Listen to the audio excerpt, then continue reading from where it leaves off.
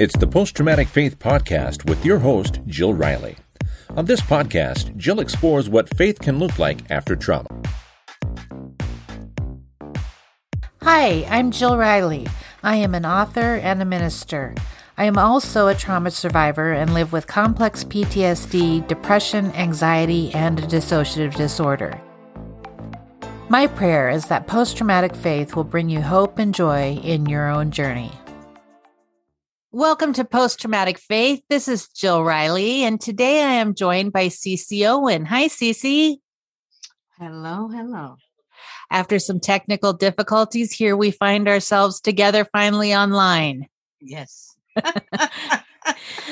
Let me tell you a little bit about Cece. Cece has been a warrior her entire life. God has used life's trials to mold her into the daughter of the Most High that she is today. She has practiced in martial arts, and her life has been marked by rejection, abandonment, but the lessons God taught her through the martial arts crafted her into a relentless fighter for good. All of us are fighting something. Allow her to inspire and empower you regardless of what trials you face. So thank you for that introduction, and tell us a little bit about your life now that we don't know about. Okay, I guess that's a lot because those that know me will probably be stunned and shocked that I made it through. Yes. But the beauty of it is that I am hope for them. If they can see me now, they would say, if she can do it, so can I. Yeah. That's the most important thing. Yeah. So tell us, you had a really tumultuous childhood, starting from basically birth on. Can you tell us a little bit about your beginnings? Well, yeah, basically my beginnings were, I don't know, I would say kind of okay. And until which I call the sperm donor, my father and my mom's, the woman that took me in, when they start having adult issues. Yeah. You know, him lying, cheating, and the whole thing. And she didn't want anything to do with him anymore. So to get back at her, he did this remarkable thing.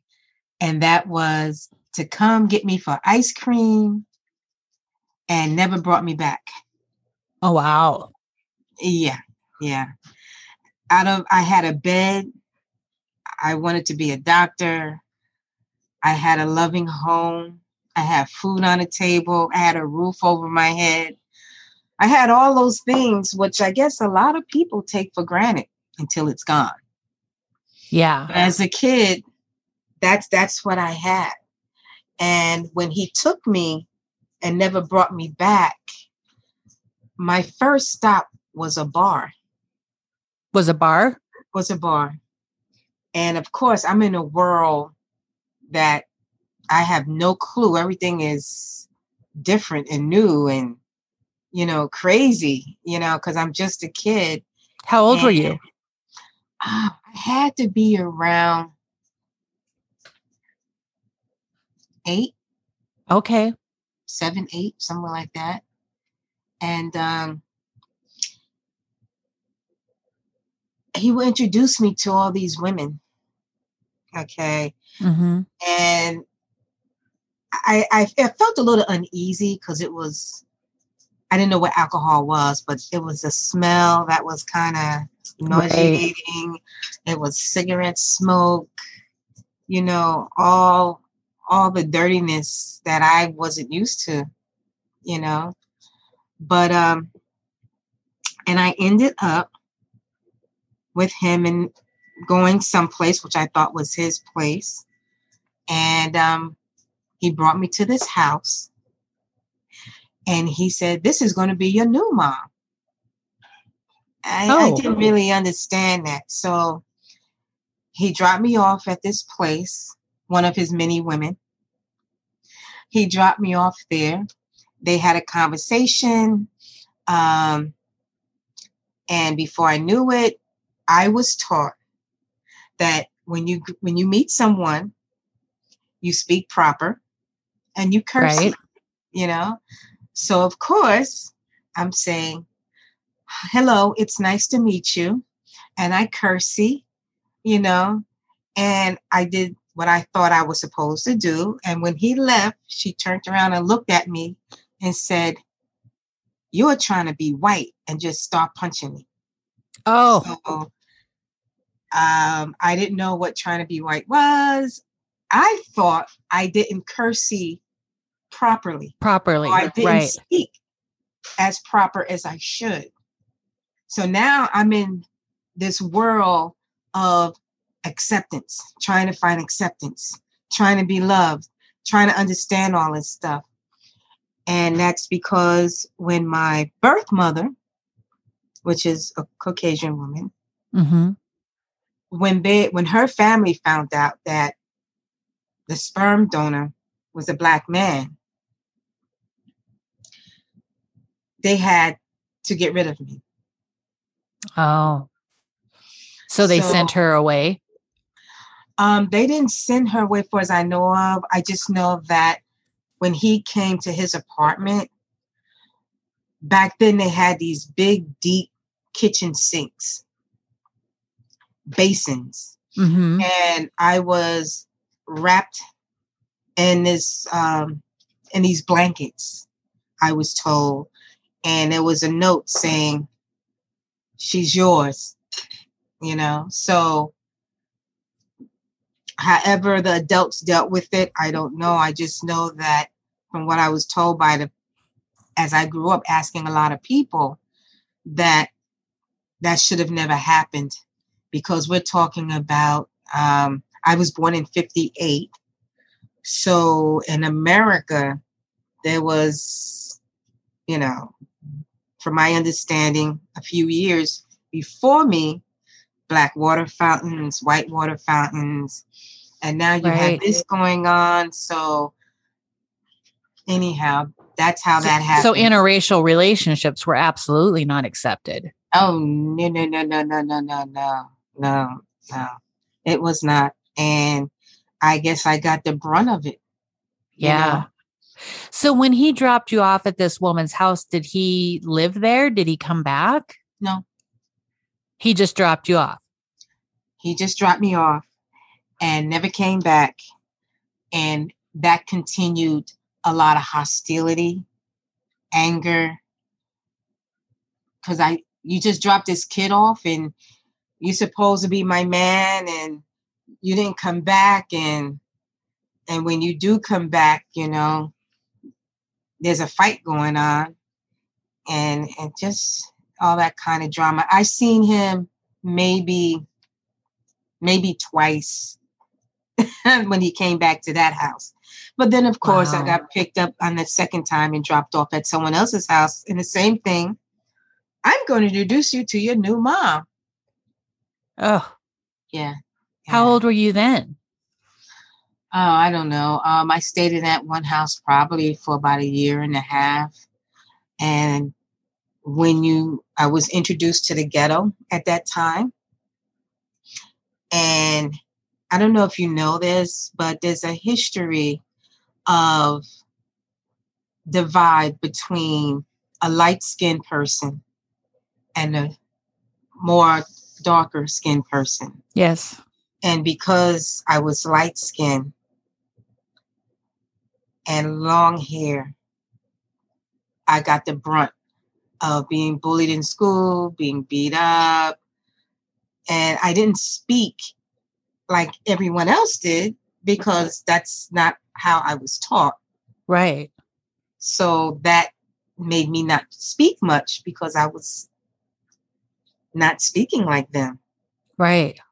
You know, so, and then on top of that, whatever school I was in, I ended up as a teacher's pet because of my grades.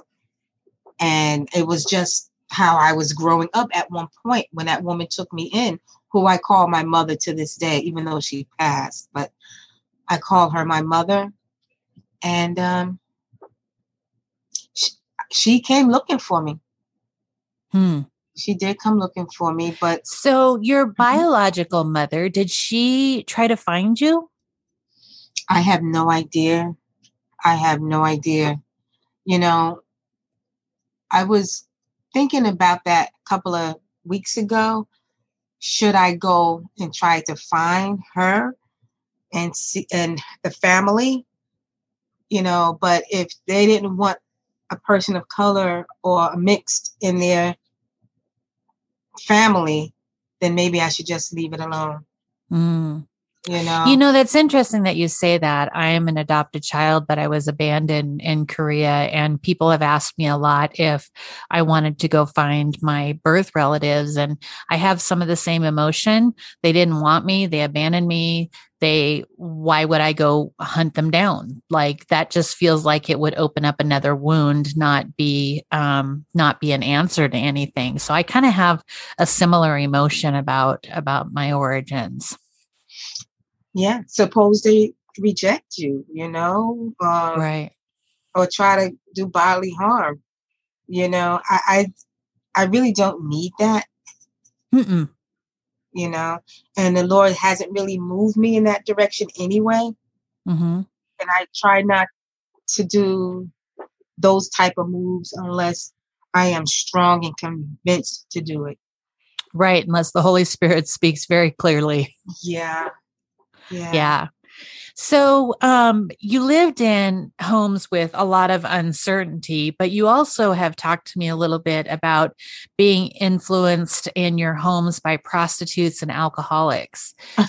You were Yeah. you were surrounded by a horrible environment, right? Yes. Yes, I was. I did not, of course, I didn't understand. I was pretty much sheltered in the beginning, So Mm-hmm. when I saw things, I saw them. I couldn't relate to what it was exactly, the different men coming in and out, the alcohol, why I couldn't go to school because I had to clean up the vomit and clear up the bottles. And, Mm. it was a very different type of atmosphere for sure, very uncertainty. And I'm sure that developed PTSD and other things for a child coming up in that, because I've never been beaten like that before, So Right. in a tub, you're taking a bath, and before you know it, there's an extension cord welling on you, you Oh, know. it's So easy. what It's just happens to a terrible. child's psyche? You never feel safe. Never feel safe, you know. So I had to deal Yeah. with that. Well, you told me at one point, you tried to get help from Department of Family Services and they turned you away. Oh And my God. and this story to me is just really overwhelming. Tell us about that. Maybe things have changed now. I don't know. But here you are, a kid on the street, and you're told by hearing things on the street that you can go to this place and you can get some help. So you go to, it was called Division Youth and Family Services in Newark, New Jersey. And I went in, I spoke to a counselor, if that's what they are called. And I told her exactly everything. And she told me to wait right there. So I'm like, okay, maybe help. I'm going to get some kind of help, Yeah. So she bring this other counselor in, and I repeat the exact same thing. Nothing changed. I mean, it was my life. And I was told, when I think of a better story, then come back. They escorted me out to the door, and I'm trying to tell them, but it's the truth. And they pushed me out and slammed the door. And I just cried and slid down the door because I had no money. I didn't know about life skills. I didn't know about money. I didn't know about hustling. I didn't know anything. So what Unbelievable. do? Unbelievable. You just walk the streets and you find a place to go. And the prostitutes would say to me, dress like a boy, the baggy clothes and all of that. And they would feed me and they would keep me away from the pimps if they know the area is hot. They would tell me go away from this area, and things like that. So that's how it was then. Wow. So how long did you live on the streets? Well, I think I got my first room. I had to go through a man that was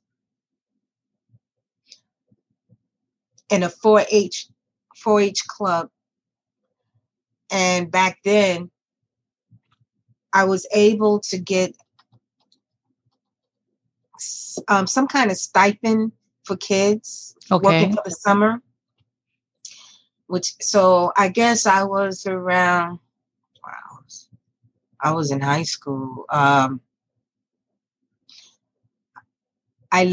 ran away when I was turning 15. So around 14, 15, in between there is when I ran away from that last abusive home. And I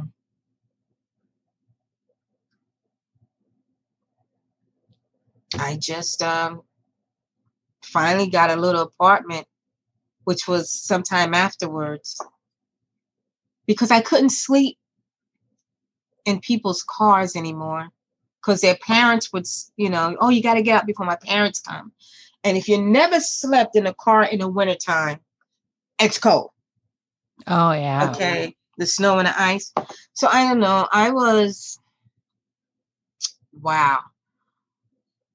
I guess by this time I was, around 14. Wow.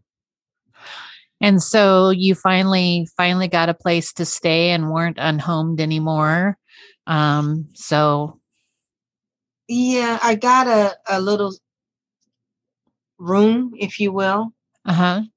And that's when I learned that, you need money to pay the bills, you need money to food, and, and I had a Speedy, that's what it was called, Speedy job.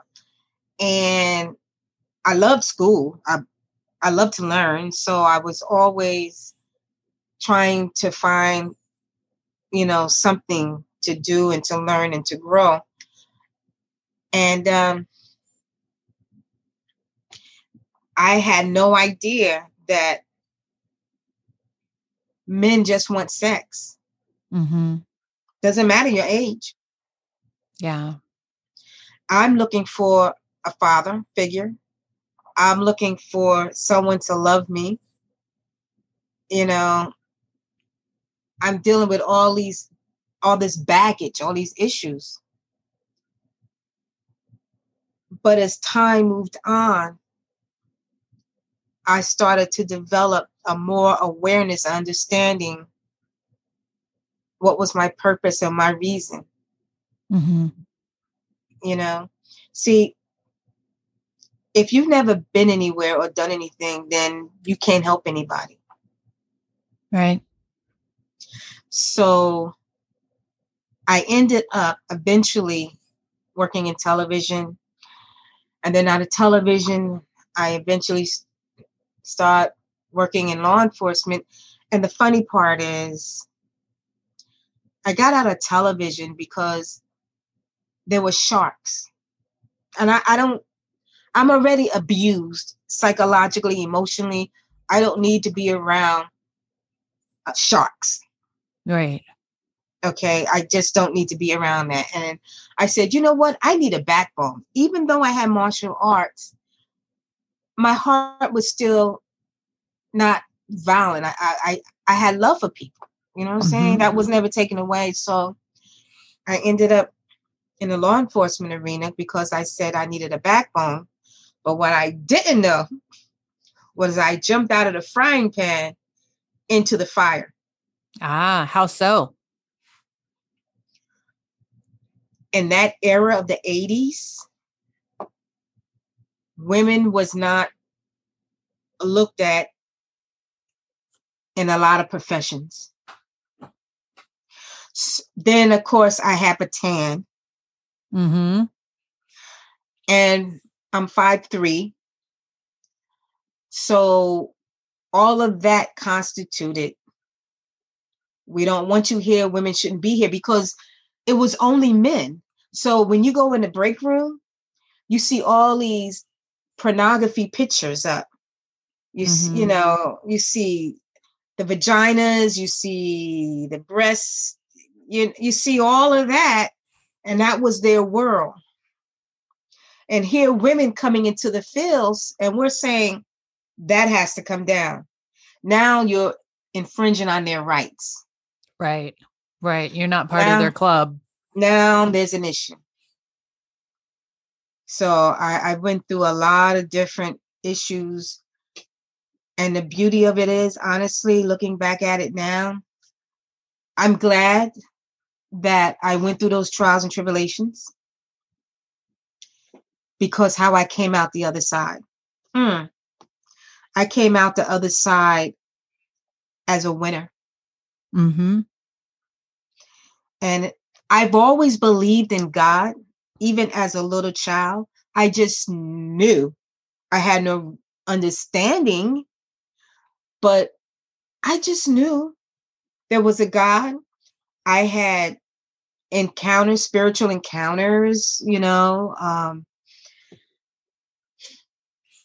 Did anybody take you to church or introduce you to the Bible, or no? You just had this feeling that there was something bigger than yourself. Yes. I remember one time who I called my mother. I remember she was in a choir at this huge church, and I was sitting up next to her. And as I looked down, people was being baptized. So I'm thinking perhaps maybe in the house, it was just that spirit that was there. I don't know. Mm-hmm. But I do know that regardless of how bad it was or whatever I went through, it was as if there was always some kind of silver lining, as to say, okay, I'm teaching you something. I'm showing you something. I had to get rid of a lot of baggage. Yes. And the only way I got rid of that baggage was my faith. And I really think, if I may say this, and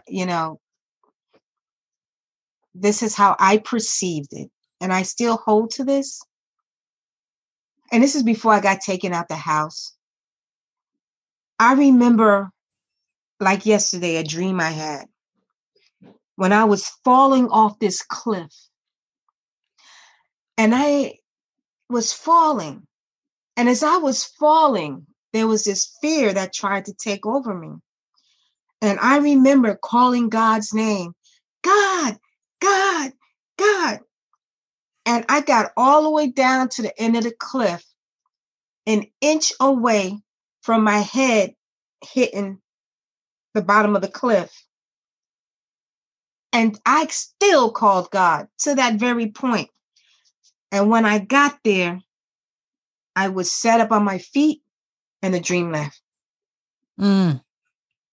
Powerful. And I believe that was a part of my faith, Yes. And then I ended up later on as an adult. I didn't know why I was sent to work in law enforcement. I thought it was to get a backbone, but I ended up, when I got off the street as an officer, I started going into the jails and the prisons. Mm-hmm. And I would say, God, why am I being around these people? I grew up around these people. Why would I want to be around these people? And then it dawned on me that this was a ministry. Yes. And that was a hard walk. And the reason it was a hard walk wasn't because of the prisoners or the inmates or the people that got arrested. That wasn't the problem. It was the officers. Oh, okay. Because they would get stabbed, shanked, urine thrown at them, suckered punch. But me, when I would walk into, and I'm not saying this to blow my horn, because I had nothing to do with it. This is all God.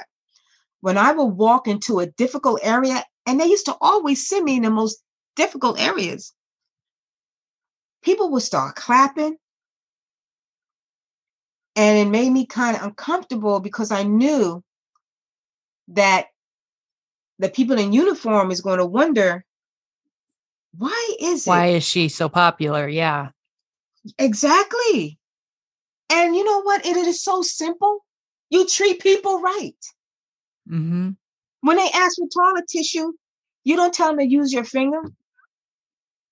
Or if they need something, if you're the only one that can get the information from them. Hey, officer, can you please tell me when the phones are open? And then you never come back. Yeah. That's not who I am. So I will come back and I would tell you. I mean, if you mess up, you got to wear that. But people that try to come against me that was locked up, later on, they would come to me and apologize. And sometimes I totally forgot it because I grew up being called a bee, a hoe. And so the skin was tough. Right. Well, you're talking about treating people with just basic dignity and respect, right? Yeah, but that's not the law enforcement side. We are taught to look at them. They're the criminals. They will bust in your home. They will hurt your family. So it's them against you. So you need to protect and serve because they're bad. And that's how you're programmed. But as I start moving around and walking around the belly of the beast, I come to realize there's a lot of people hurting. Yeah. And sometimes you're in jail and you're not the person that committed the crime. Mm-hmm. You know what I'm saying? Yeah. And you don't want your mother to go, so you'll say you did it, or you're afraid of someone. So it's just a whole lot of stuff like that. Right. Let me ask you this, and this is totally spontaneous and off the cuff. So let me know if you're uncomfortable with this question. But I'm wondering how you feel about our current culture talking about brutality in the police force. What's your feeling about that? I think my feeling is it's a human problem. It doesn't matter where you are. You can be at McDonald's or a Fortune 500 company. There are hurting people, and hurting people hurt people. Yes. Okay. Then you're also dealing with the bullies. I mean, I had training officers that should not have been training officers, but what can I say? My hands are tied. And if I try to go against the status quo, I'm crushed. Or I might end up with a bullet in my back. There's been times I had called for backup and no one came. And when I complained, they told me that's because they was at a titty bar. Excuse my French. Oh. And they told me, well, you know how men are. They don't have time. Sometimes they're just tied up with the women, and where you women belong, So, that whole, so I already saw my name on the wall, if you will. Right. So that's when I moved out of there and went into the jails and the prison and immigration and all that stuff. Did you like working for immigration? Ah, that was a very, very difficult job. And the reason it was so difficult is because in New Jersey, where I was at, if you was given asylum and it's 2 o'clock in the morning and it's snowing, it's a blizzard outside, you're released. You've never been in this country. It's a blizzard outside. It's 2 a.m, male or female. You gotta You're go. just sent out. You're just sent out. I could not understand that. You was just sent out. Wow. Exactly. And there's nothing you can do to help at that point, right? What can you do? Right. I try to, being who I am, find out from the ministers and the people that come, is there a program that they can pick them up in the morning or something, you know? And then when we bring people back, when we fly them back to their location, they would try to kill themselves before you send them back. Oh, my goodness. They would try to jump off the top tier. They would try to hang themselves, excuse me, or stuff their mouth with something to suffocate. One guy broke free, ran straight into a wall to try to snap his neck. So tough work. Tough work. Well, now you are a Christian coach, right? Yes, I am. And so tell me about that work. What do you love about that work? I meet people where they are. I'm not there to change them. I'm there to love them. I'm there to listen. And once we get comfortable with some things, then I try to get to the heart of the matter, because the heart is what Satan is after. That's the bullseye. That's why it's written, you have to protect your heart. Right. Because if I can get your heart, I can control you. And so the thing is to get them to go back into that heart chamber and invite the Lord in. There's times people, when they go back in these places, you ask them these questions. Do you not see the Lord here? Some would say, yeah, I see him at the door, but I'm not opening it. Well, why don't you want to open the door? Because he wasn't there when I needed him before. So why do you think he wasn't, there before? Did you call on him? No, he should have known. So, you have to massage the heart and get them to want to, not get them to want to, but help them see that there's a way that they can be released from the trauma and the devastation. But you have to let them in. The heart has to be redone and cleansed and healed, And just a side note, in my walk with God, the houses I was either abandoned in or beat up or whatever, I had to go back to some of these places. Even the women that abused me or any abuser, I had to go back. And when I went back and they saw me, and as nasty as they were, they couldn't hurt me anymore. Right. So the power I took back. Yes. So that right there was like a badge of honor. And I was able to walk out of that situation as a conqueror. Right. Was it easy? No, in the beginning, you're sweating and, you're going through these things, but they can't hurt you anymore. Right. Right. That's powerful. I mean, just to be able to reclaim and redeem what has been taken from you in the name of Christ is just a powerful witness, a powerful testimony. Let me say this. When you are marked for Christ and you come into this world, guess who's waiting for you? Exactly. Yeah. So you're coming here for a mission. You're coming here for a reason and a purpose. You're not coming here to be comfortable. You're coming here to work. Because we are from another place. We're not in this world. I mean, we're here, but this is not our home. Mm-hmm. We're sent here to set the captives free. Yes.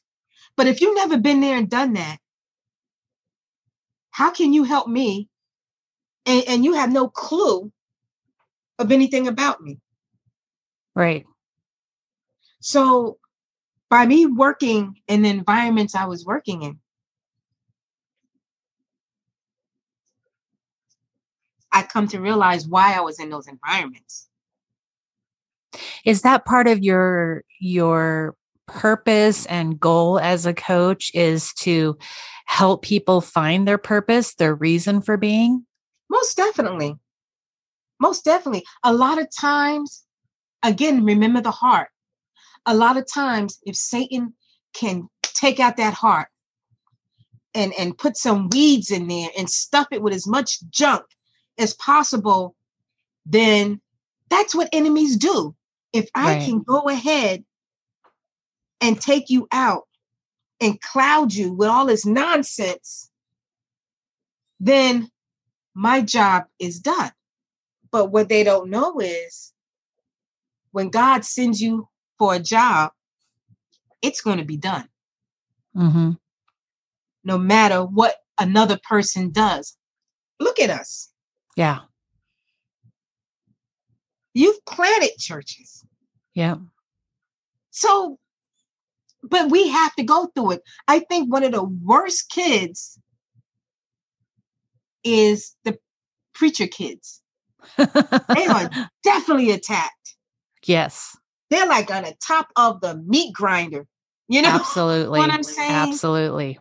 So that's why, I think it's imperative. I think it's imperative that we have a relationship. Not, I pray once in a while, I go to church. No. When you're in that alleyway and the gun is to your head, they don't ask you what church you go to or what's your religion. Right. Well, they might these days, but anyway, but if you can stand regardless, because you know what I realized? There's a spiritual realm. Absolutely.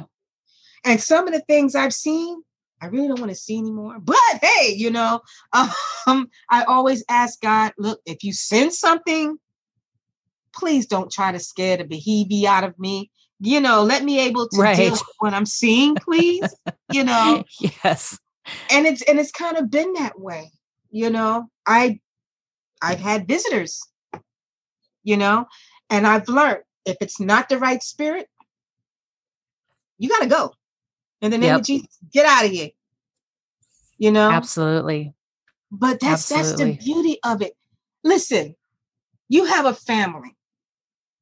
And the reason you have the family is because they have a relationship with you. Yes. You know their name, you know their temperament, you have a relationship.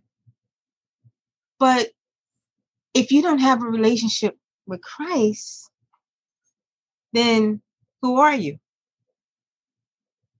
Well, yeah, I prayed once in a while, and I said hello to you. It's like, okay, but who are you? Right. It's the relationship that matters. Oh, most definitely. Or we wouldn't be able to stand here today. We would have been wiped out. I would have been, that's for sure. Yep. Well, now you're just preaching. Okay. I got it from you. It's good. We probably could both go a while. Well, I just have one more question for you, and I'm wondering, out of all of the life experiences and the different things that you've learned and gone through, what do you most want people to learn from your life so far? Believe. It's the most difficult, but that's the test. If don't take it lightly. If you believe and God sends you through the trials and tribulations to test you, to see if you truly believe, I guarantee you God will show up in ways you have no idea. That's good. But you got to believe. This is a war.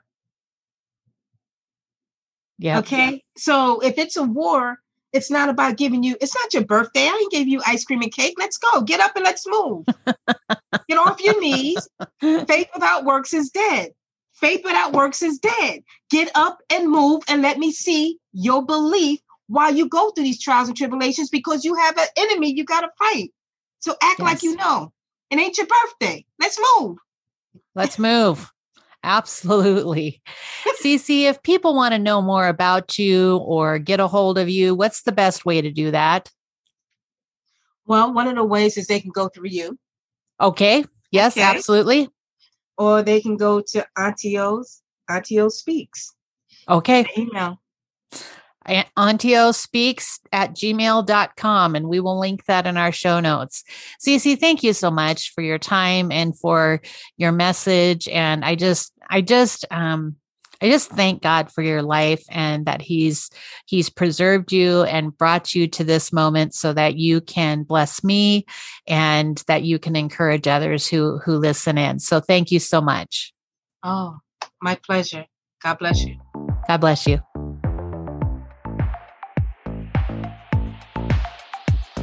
Thanks for listening. Subscribe to the Post Traumatic Faith Podcast on iTunes, Spotify, or Google Podcasts today. You can follow Jill on social media. On Facebook and Instagram, JillRiley.author, and on Twitter, JillRileyAuthor. Email jill@jillriley.org.